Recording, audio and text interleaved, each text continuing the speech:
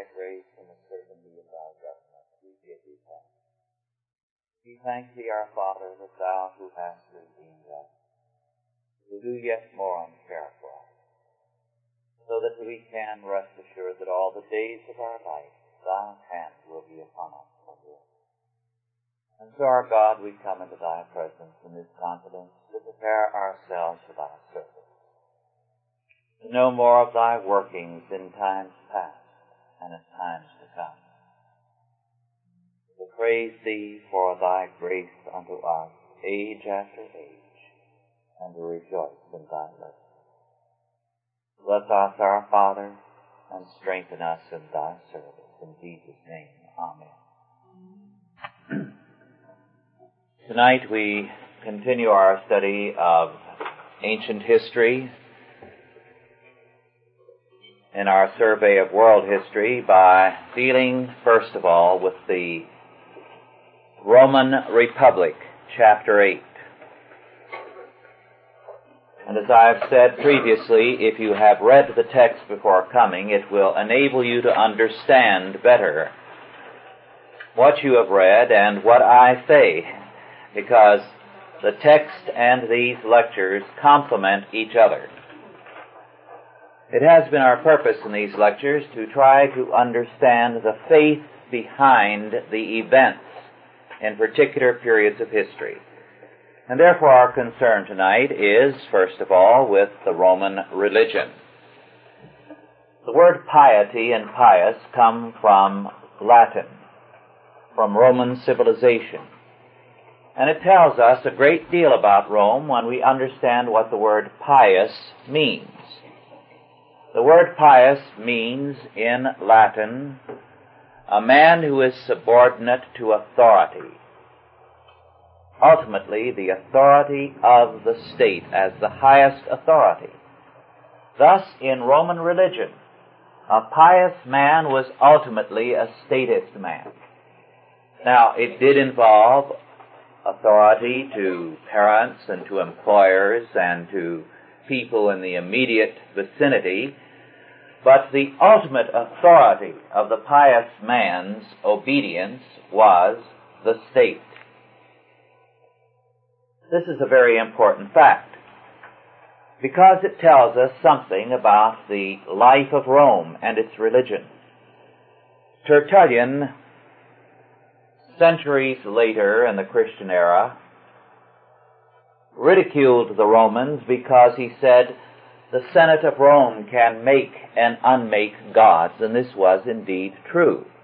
The ultimate power in their religion was the state. Emperors were made gods because of the services they had rendered to the state, so that ultimately it was the Roman state that was divine, the Roman state that was the object of faith. Rome began primarily as a state. There are a great many stories about Romulus and Remus and how the two brothers who had been abandoned as twins when they were small children and grew up wild, nursed ostensibly by a she-wolf, built the city when they were young men, hardly more than boys, in terms of our thinking. Now historians treat this story as a myth, because historians, of course, are given very much to treating anything that is old as a myth. In Voltaire's day, which was only 2 or 3 centuries ago, the idea was that anything before their day was automatically suspect and a myth. There is no reason to doubt that there is some truth to the Romulus and Remus story, and it tells us something psychologically about Rome that is very important. And here I shall quote a passage from my own book, The One and the Many, in which I deal with this Romulus and Remus story. And I quote, "It is today a mark of intellectual respectability to treat ancient records as non-historical, but even an elementary respect for the Roman record points to rather startling conclusions. two boys, abandoned twins, set out to found a city. Romulus plowed a furrow as the first wall around the planned city, with a trench or furrow as the moat, and the overturned earth as the wall. By this act he created his sacred city. His brother Remus expressed his contempt for the wall and moat by leaping across them into the city, whereupon Romulus killed him at once, declaring, "So perish all who ever cross my walls." Rome thus began, first, with two boys abandoned by their family, and second, with the murder of a brother as its first sacrifice. The priority of the city to the family is emphatically set forth. But this is not all. Third, the first citizens were not members of a common family, that is, no relatives of Romulus, but neighboring shepherds, outlaws, and stateless persons. The city made them Romans, not ties of family or of blood. Fourth, Roman family life and Rome's first alliance began by an assault on the family, when the womanless men joined in the rape of the Sabine women, with an ensuing war against their fathers ending in peace and a close alliance, when the Sabine women, who had been carried off by the Romans, interceded with their fathers to restore peace. Unquote. Now, this is a very interesting thing. The family was very important in Rome, extremely important, but always subordinate to the state. So that Rome began its history not as evolutionary people would have us to believe of cultures, with first the family, and then the clan, and then the tribe, and then the city, and then the broader country. It began as a city before there was a family. And the families that were important were those that were most associated with the life of the city, but the ultimate authority was always the city, the state, the government. So that Rome clearly, from the beginning, gave priority to statism. The state was very important thus in Rome, and it was the answer to things. Whenever there was a problem, the answer was the state. And as a result, very early, a number of powers were created to enable the state to cope with emergencies. We would say they had their own set of executive orders. Now, in the early years, Rome was a monarchy with elected kings. Then they dispensed with the monarchy and formed a republic. But even in the days of the republic, the laws stipulated that at any time there was an emergency, Rome would become a total dictatorship for 6 months. So that any time the Senate could vote a total dictatorship and appoint a dictator whose term ran for 6 months. If the crisis ended before, he could surrender the dictatorial powers, and some did, before that time was over. At the end of the 6 months, the Senate could renew it. Now, this plan was a very effective one for war. They were thus not only a statist people, they were a military people. And so their answer to things was to organize in terms of statism and war. Well, in wartime, it is very important to have a central command. Extremely important.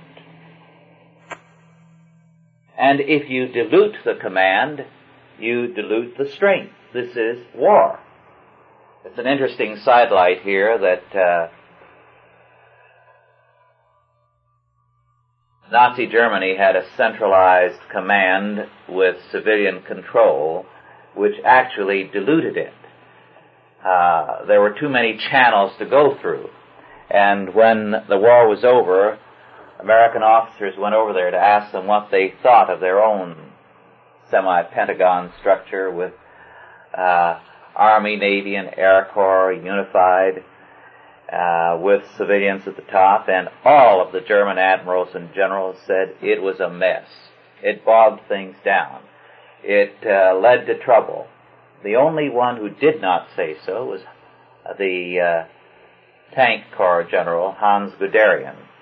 And Guderian was so contemptuous of the United States that he didn't want to give them any good advice. So he's the only one who recommended it. And he recommended it with evil intentions. And they took his advice against every other general and admiral. So you see, this is the way it is with people when they ask for advice. They go searching until they find the one person who gives them what they want to say. So in Hans Guderian, the man who hated the U.S. most, they got the advice they wanted. And it hasn't done us any good. Of course, this idea of centralizing everything was ineffective for peace. But the Romans, as a military and a statist people, saw all problems in military and statist answers. Give strong power to one man to solve the problem. This, of course, was ultimately the downfall of Rome. Every answer they gave was some kind of governmental control. Law came from the state. Religion came from the state. Ancestor worship was in the background of the Romans. This is an interesting fact, because people tell us, well, ancestor worship, of course, is family-oriented. But is it? The curious fact is that wherever you have ancestor worship in the world, you have strong statism, totalitarianism. The background of China is ancestor worship, and China has not been noted as a country for liberty. Japan, of course, Shintoism is ancestor worship. And again, Japan has not been noted for having a free kind of government until after World War II. Why does ancestor worship, which supposedly is family-oriented, actually mean statism? Well, the point is that when you have ancestor worship, it isn't the family as such that you're honoring. The family is a living thing. When you worship ancestors, you're worshiping the dead and their authority. A vague kind of rule which coalesces around the emperor, who himself may become a god, or the ruler, or the state. How much family authority was there in old China? Well, people who first went over there after photography was invented and took pictures of old China found that the Chinese believed that when you took someone's picture, you captured their soul and he would die soon. So naturally, a lot of people didn't want to be photographed. But the interesting thing was that everywhere they went, families were dragging out grandpa and grandma and mama and papa and demanding that the photographer take their picture. Now, is that a strong family life? Of course, sometimes they were asking that their husband's or wife's picture be taken too. Now, of course, that's no sign of family life. And yet that was, tragically, what photographers found when they first went there, before the superstition died. So the family life was not strong, Ancestor worship does not strengthen the present family. It strengthens the dead whose power accrues to the state. So, ancestor worship in Rome did not mean that the family was strong, but that there was authority in the clan and the state. It's commonly said that the old Romans were men of character and men of great virtue and so on. Well, this is questionable.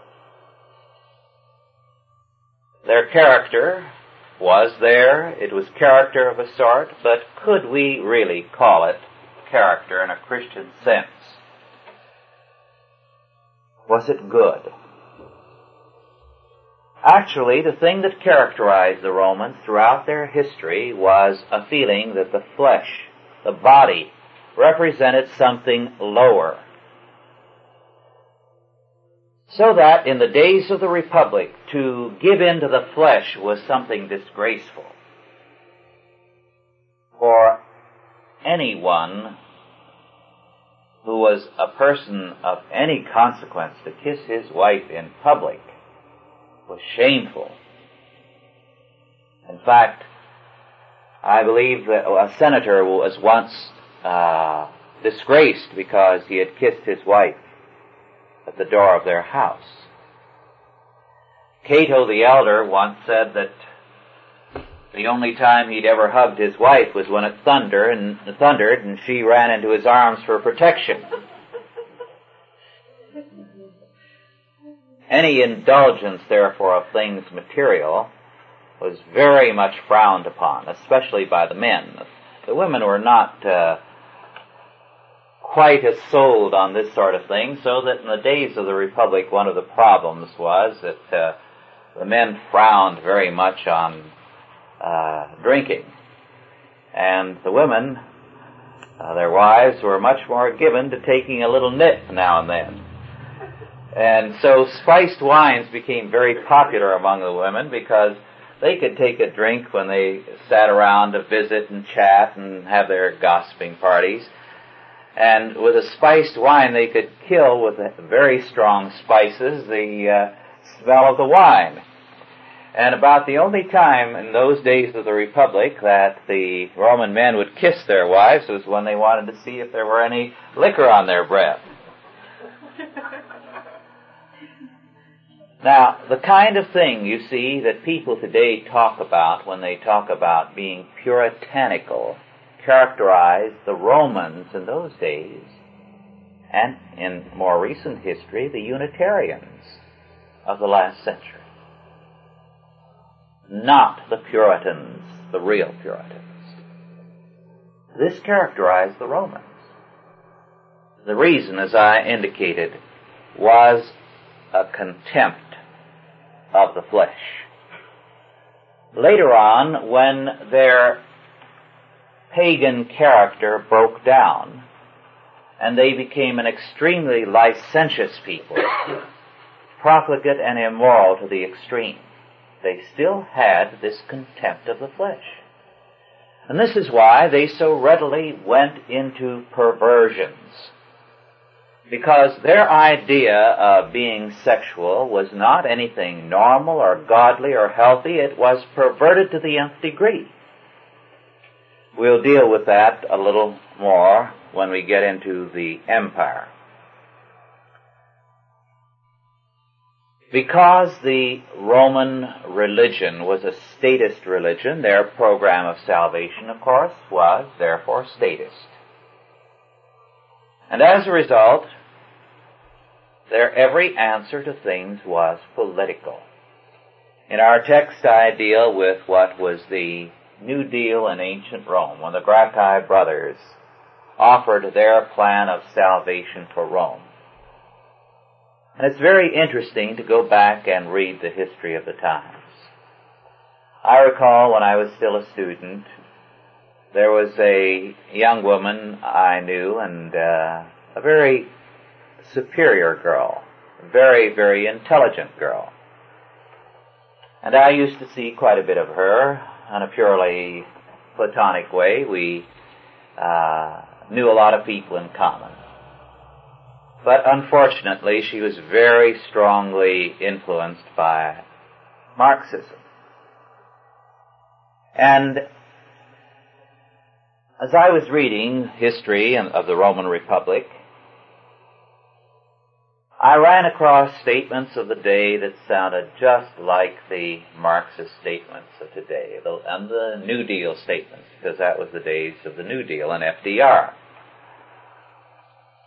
About driving the money changers from the temple and the exploitation by the rich of the poor and the middleman and so on and so forth, all the same old garbage way back then. And of course her answer was, that proves the Marxist theory of society is true. What it actually proves is that in every age, men as sinners want a scapegoat. Of course, the Gracchus came along with this, blaming everybody for everything. And the Gracchi brothers, one after another, took over the government and imposed a new deal on ancient Rome. It didn't solve anything, but made everything worse. They were assassinated, and of course, they had a martyr for the cause. From there on, the Roman Republic progressively moved into civil war as hatred was fanned between the Roman aristocracy and the plebs. And of course, just as in this country it was an aristocrat, Roosevelt, who took over the leadership of the plebs, the common people, so in ancient Rome it was aristocrats, degenerate aristocrats like Julius Caesar, who took over the revolution and carried it to a success in the name of the people and made the people the real victims.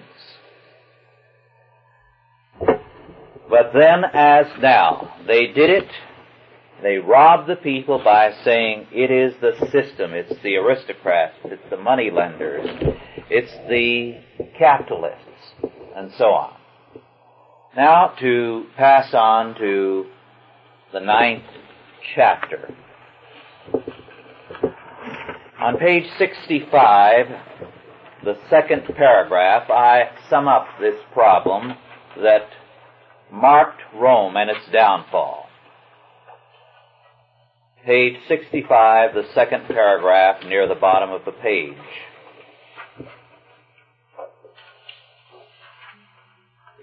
The Roman answer to the problem of man had been defined. First, man's problem was not sin, but lack of political order.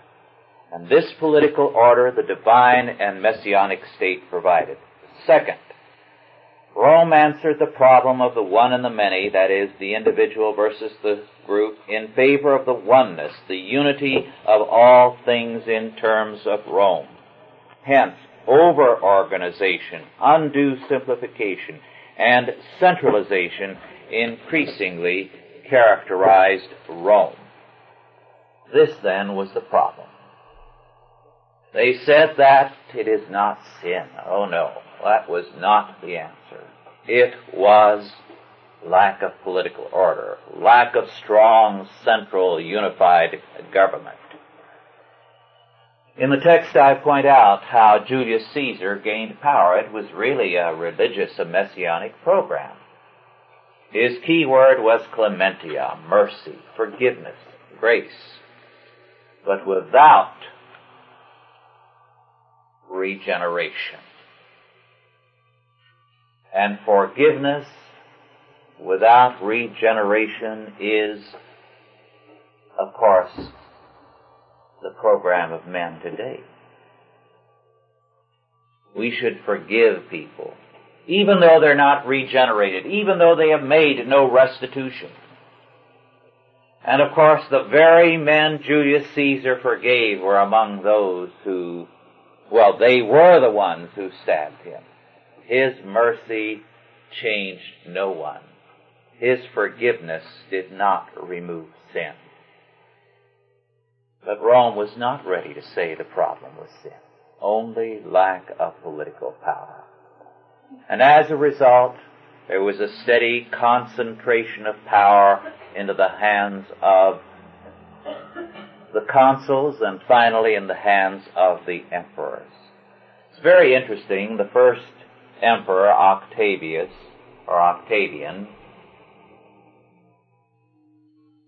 gained power by ostensibly reviving the old republic and its constitution. He leaned over backwards to look like Mr. John Doe, average man, very simple and unassuming, very modest, observing all the old ways and talking about the glories of the republic and how they had to observe the old laws, even while in reality he created the empire irrevocably. This very definitely was his strategy, this modest front. It is interesting how Octavian gained power as against Antony and Cleopatra when the showdown came. It was a question after Julius Caesar was assassinated, who would come out on top? Antony, Mark Antony, or Octavian? Octavian was the young fellow in the situation, in his 20s. All the odds were against him, seemingly inexperienced. Mark Antony was a popular man, a veteran hero and commander of the forces, very powerful. On top of that, he allied himself with one of the shrewdest women of history, Cleopatra. There's a great deal of nonsense about Cleopatra as though she were a sex pot. This is nonsense. Cleopatra was a hard-headed, calculating woman whose purpose was world empire. She ruled Egypt and a great deal of the Middle East.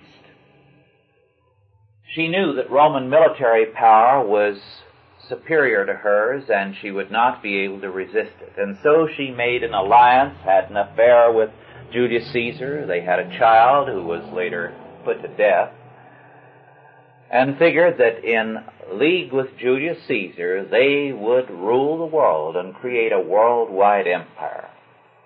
She had a magnificent dream, an unscrupulous one. She had first put her half-brother, who was her husband, to death, so there'd be no one in the way when she had her alliance with Julius Caesar. So she immediately went for Mark Antony.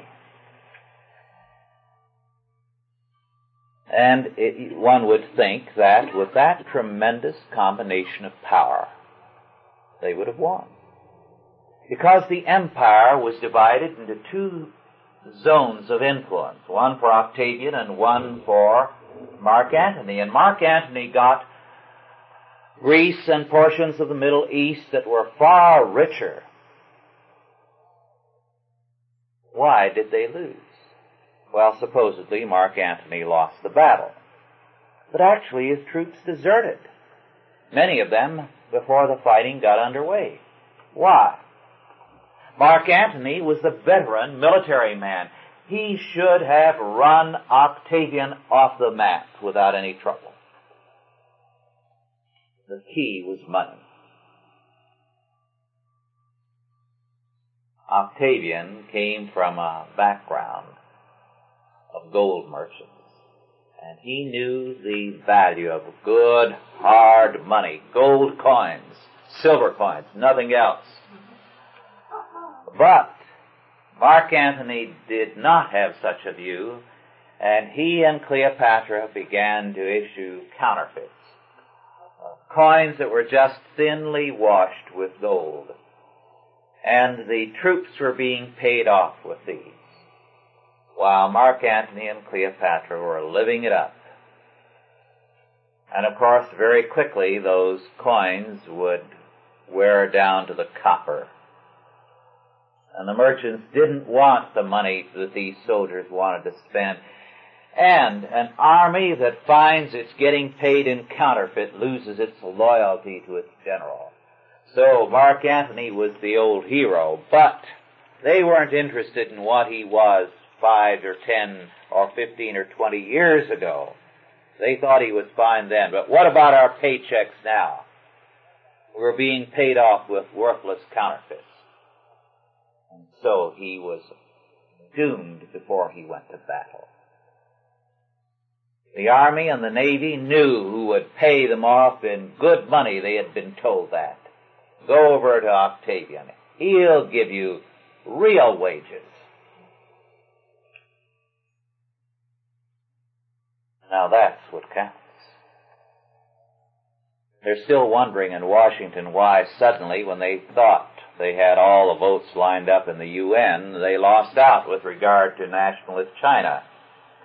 And none of the great powers except Japan really stood with them. Britain and all the other countries deserted us. Why? Well, remember, we, not too long before that, spoke about the non-convertibility of the dollar. We weren't going to pay off. And when you've welched on your debts, you don't have many friends. Mark Antony found that out and committed suicide. And so did Cleopatra. They had come to the end of the road. Everything in their favor, and they blew it. They blew it. Everything was in our favor, and we are blowing it.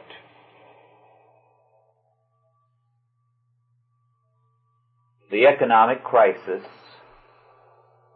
came again before too long because Octavian's hard common sense in this respect was forgotten by the Romans. You know, in the last volume of his World War II memoirs, Churchill says, "And thus ended the greatest war of history, after which the great powers returned to the policies which very nearly destroyed them."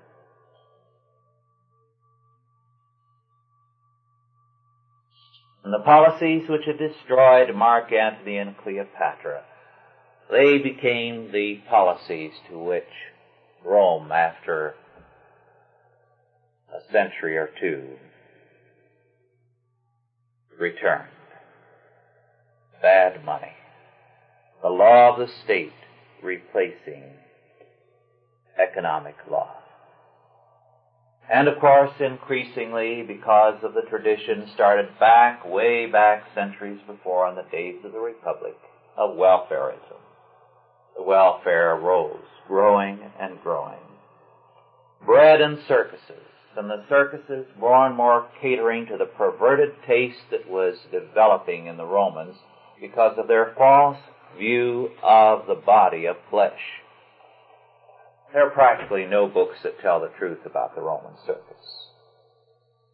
Day after day, the arena opened for welfare people and for the well-to-do for all classes. Every kind of act of perversion.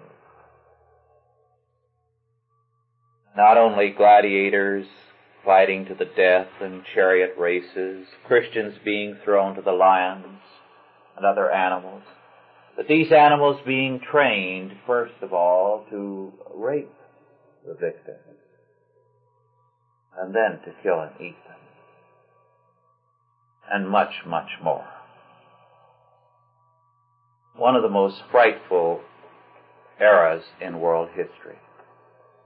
There are many fine scholars like B.B. Warfield, one of the great Reformed scholars of a couple of generations ago, who have held, and I think with reason, that when Scripture speaks of the Great Tribulation, it was speaking about that which the people of the early church were going to face in Rome.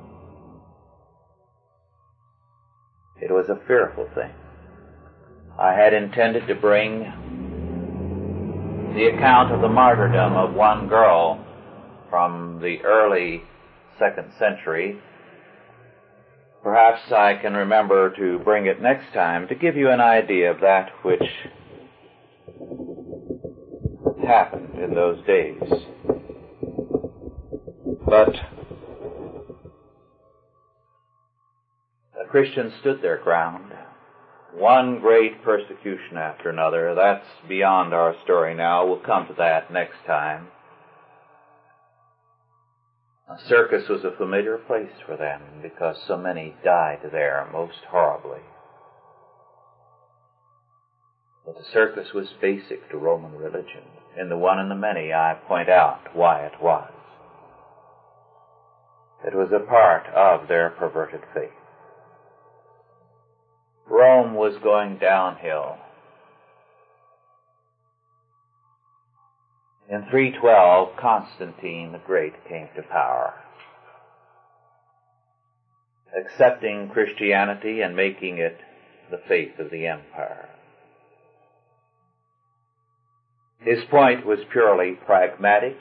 He may have been, in a very weak way, a believer. He was clearly a great man. But he saw that there was only one element in the empire that had any health in it and that could save the empire. It was near death. It was collapsing. Diocletian, just before Constantine, had passed the most stringent types of controls, as I point out in the text.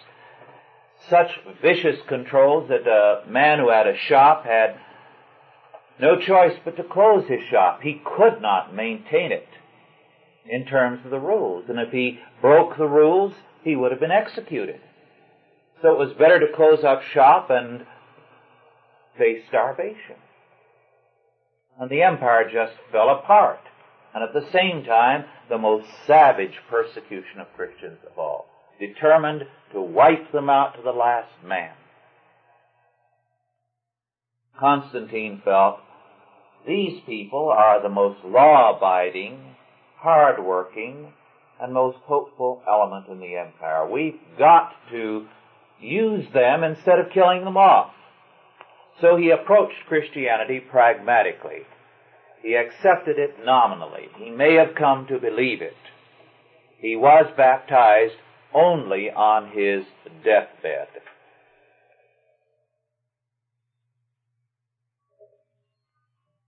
But it was 312, only 98 years before Rome fell.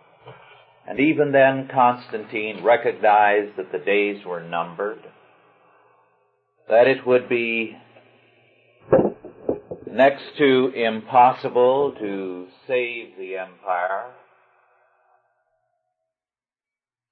that the best hope was to find a new capital and a new center and to try to make a better beginning there. And he made Constantinople, named after him, the new capital, and began the construction of a great center for the empire there. He was wise in his choice because the eastern half of the empire, known as Byzantium, lasted for 1,000 years. Better than 1,000 years, falling only in 1492. But many people found it hard to believe that Rome would fall. The emperors who followed Constantine, one of them was an apostate, hating Christianity and again trying to destroy it, Julian the Apostate. The others were nominal Christians, but actually they were Arians, heretics, dedicated to its destruction. To them, the most desirable thing of all was to use the Christians and to use the church to salvage the empire. And therefore they would profess Arianism, which did not believe in Christ as the Son of God and as Savior, and which held to a doctrine of God which was really no different from that of Tillich and the Death of God school today, because they declared that God neither speaks nor thinks nor can reveal himself. He's just a kind of a vague, evolving power in the universe. He's not a person. And the emperors turned the church over to the Arians. And the Orthodox bishops were again and again persecuted, like Athanasius. We'll come to that perhaps next chapter. And so it was that Rome really went back to its persecuting policy after Constantine. There were one or two emperors that were tolerably good, that might pass for Christians of a kind.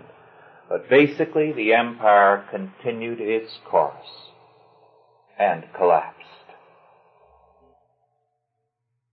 It did not get overthrown, it collapsed. One general in Rome, who alone was able to defeat the enemies, was so distrusted by the Roman emperor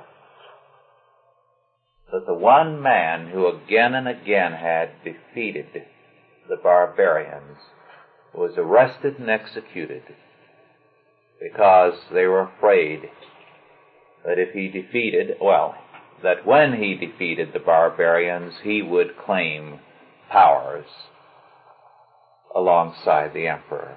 But he was so loyal, he submitted to the arrest and execution. Whereas if he had given the word, the army would have overthrown the emperor and fought beside him. And as a result, the army was wiped out. The barbarians simply marched into Rome. When they entered the Senate, they thought it was deserted and that the senators sitting there were statues. And it was only when they went up to feel these life-like seeming statues that they jumped back. And then they proceeded with their slaughter. So Rome fell. But people everywhere found it hard to believe that Rome could fall.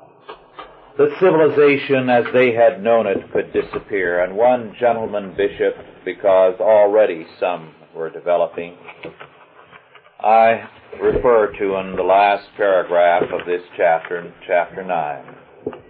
Even after Rome fell, many were unable to believe. This is page 72 at the bottom of the page.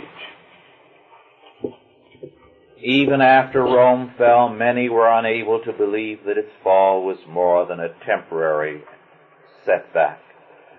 In southern France, the gentleman Bishop Sidonius lived the life of a Roman of the old order, with a villa in the hills, a library, a dining room with a fireplace, baths, and hunting parties as well as dinner parties.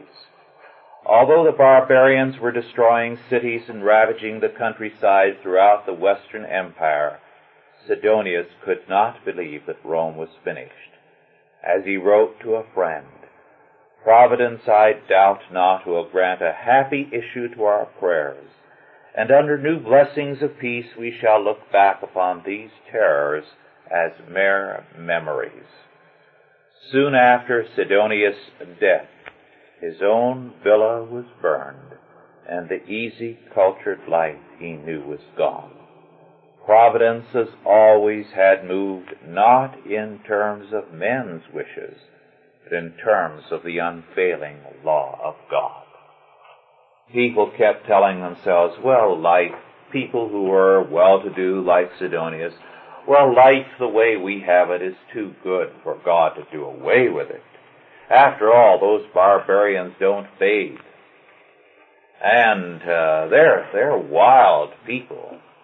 And certainly God couldn't favor them against us, forgetting that the judgment of God was upon Rome, because to whom much is given, from him much is expected.